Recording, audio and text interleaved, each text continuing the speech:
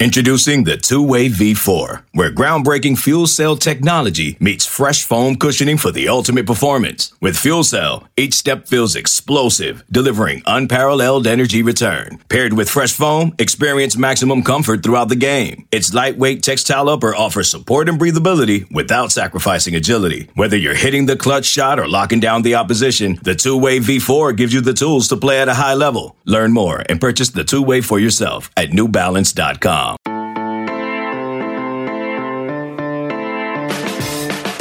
Good morning, it's October 22nd, and you are listening to a Tuesday Newsday edition of the College Football Daily, a 24/7 sports podcast dedicated to catching you up on and breaking down the day's college football news. I'm Connor Tapp, and I'm joined as ever by 24/7 sports college sports editor Trey Scott. Trey, today we've got updates out of Lincoln, Louisville, and Tuscaloosa, but let's kick things off in Tallahassee. Connor, switch on the coaching carousel and get ready, because once this stuff starts, there's no stopping it. Willie Taggart's second year in Tallahassee isn't going much better than year one. They're 3-4, coming off a loss at the hands of Wake Forest and its backup quarterback.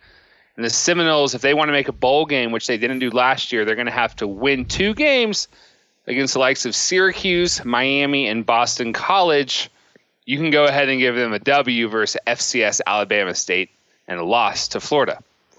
And that's not going to go over well a second year in a row. In fact, Knowles 247's Josh Newberg said on a Sunday episode of their On the Bench podcast that an exit strategy for Taggart in Florida State is already being discussed. I've been making phone calls. Here's a little bit of scoop for you guys. This is what I'm hearing. I believe an exit strategy is being discussed. It's not a certainty right now. Nothing is done, but this is getting real. I'm told that this is a situation where Jimmy Sexton and the FSU administration have been in touch.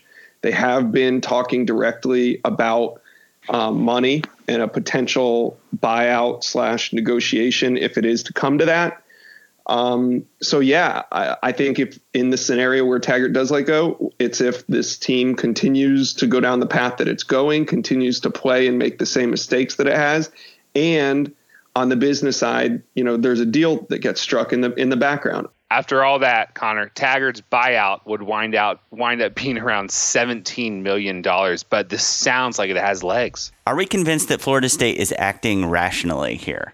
I don't know. The whole giving a coach 2 years probably isn't that rational, and $17 million is a really expensive buyout. But I don't know how you could possibly recover in year 3 if you don't make a bowl games for 2 years in a row and you're not recruiting at the elite level that we thought you would. So at this point, it almost seems like ripping the Band-Aid off. Well, if it does indeed end up being the case that FSU is hell-bent on getting rid of Taggart, the question quickly turns to, who do the Seminoles target as a replacement? In a report from Football Scoop that seems to mirror many of the background details that Newberg has, it looks like Urban Meyer is FSU's top target. Meyer, of course, won 2 national titles at arch rival Florida before stepping down amid health concerns in 2010. He stepped down from his most recent coaching job at Ohio State following a season in which he was suspended 3 games for his handling of allegations of domestic violence against a member of his staff. Trey, thoughts on targeting Urban Meyer here?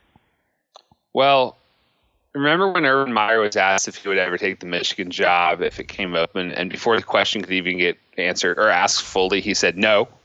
I think he would have the same reaction of Florida State given his time at Florida.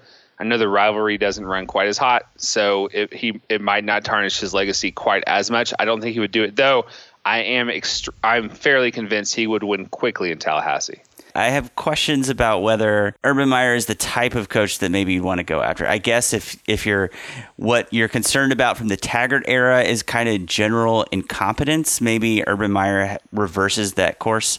The bigger concern for me about this even being a name that FSU boosters want floated is just how tone deaf it is, given FSU's very public and very messy struggles with violence against women accusations. The fact that they target somebody who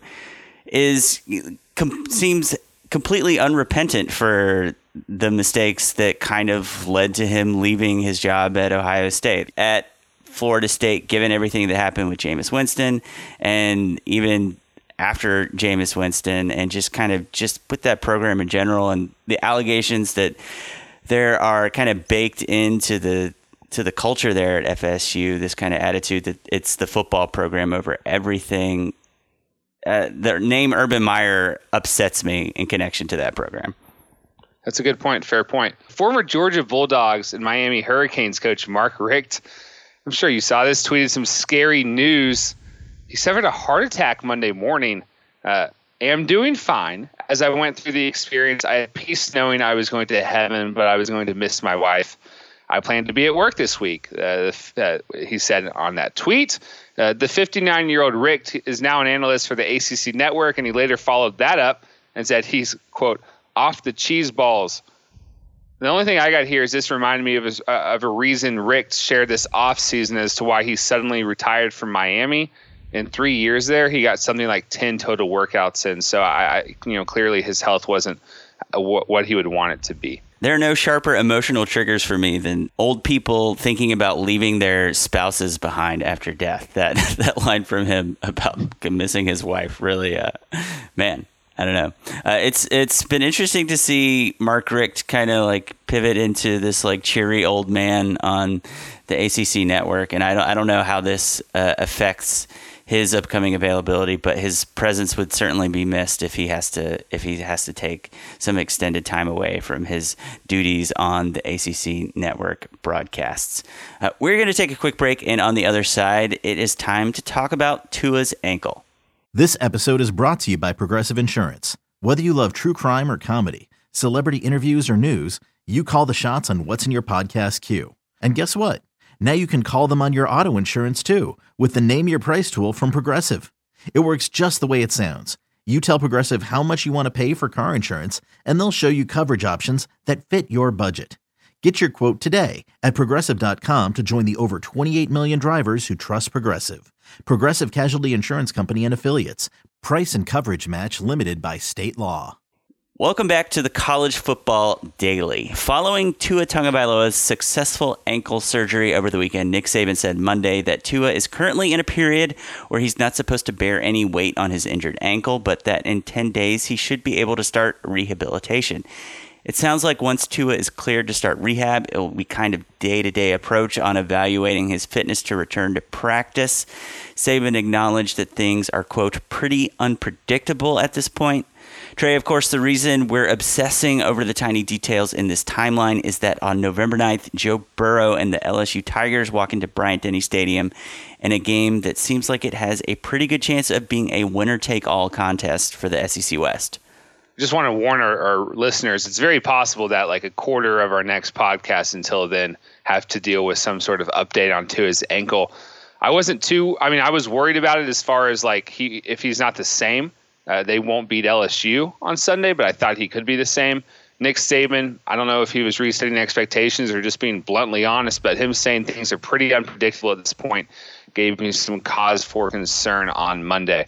One of the more unsavory moments of the season occurred Saturday in Louisville as Clemson freshman Andrew Booth, a former five-star cornerback, was playing special teams and straddled his opponent and delivered a punch straight to the face.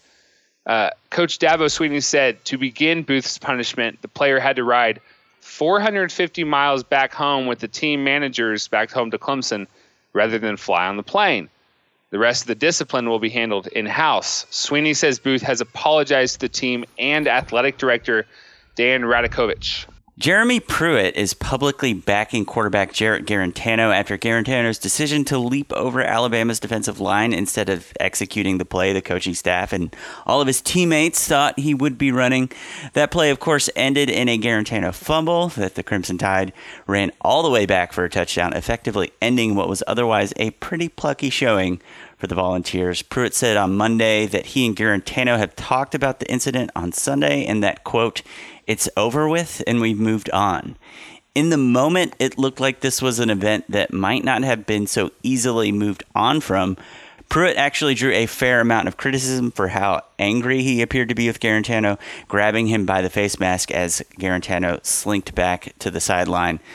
Pruitt might have no other choice right now than to ride with Guarantano, as starting quarterback Brian Maurer left the Alabama game with an injury, and his status for this Saturday against South Carolina is still uncertain. The saga of troubled Nebraska star Maurice Washington continues. Washington's status was up in the air most of the offseason, given the revenge porn charges he faced back in California. But Washington has played every game this year until now. Coach Scott Frost left Washington off Monday's depth chart for the upcoming Indiana game, saying Washington won't play because of a violation of team rules, which is not related to his charges in California. Washington's future with the program is TBD. He's averaging 6 yards a carry and has scored 3 total touchdowns for the disappointing Huskers.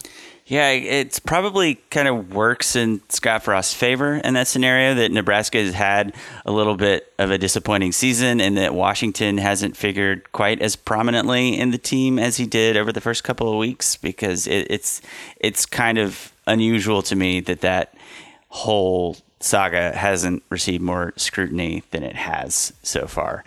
But that's going to do it for today's episode of the College Football Daily. If you appreciate what we're doing, we ask that you do one thing this week to help spread the word about the show, whether that's telling a friend or family member that we wake up at 6 a.m. every weekday to make sure you're all caught up on the college football news, or simply leave us a 5-star rating on Apple Podcasts.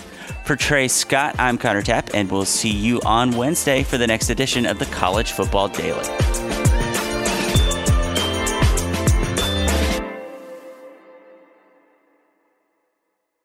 CBS Friday. TV's hottest show is Fire Country. I'm not a hero. I'm in orange for a reason. They're taking 12 months off your sentence. You're free. Lady, with a special epic season finale. Now that I'm out, I need something to get me up in the morning. You are a firefighter. Used to be. That will be unforgettable. In the name of your life's happiness, go get your girl. She's getting married tomorrow. Since when do you let anything get in the way of what you want? The Fire Country season finale, Friday, 9/8 Central on CBS and streaming on Paramount+.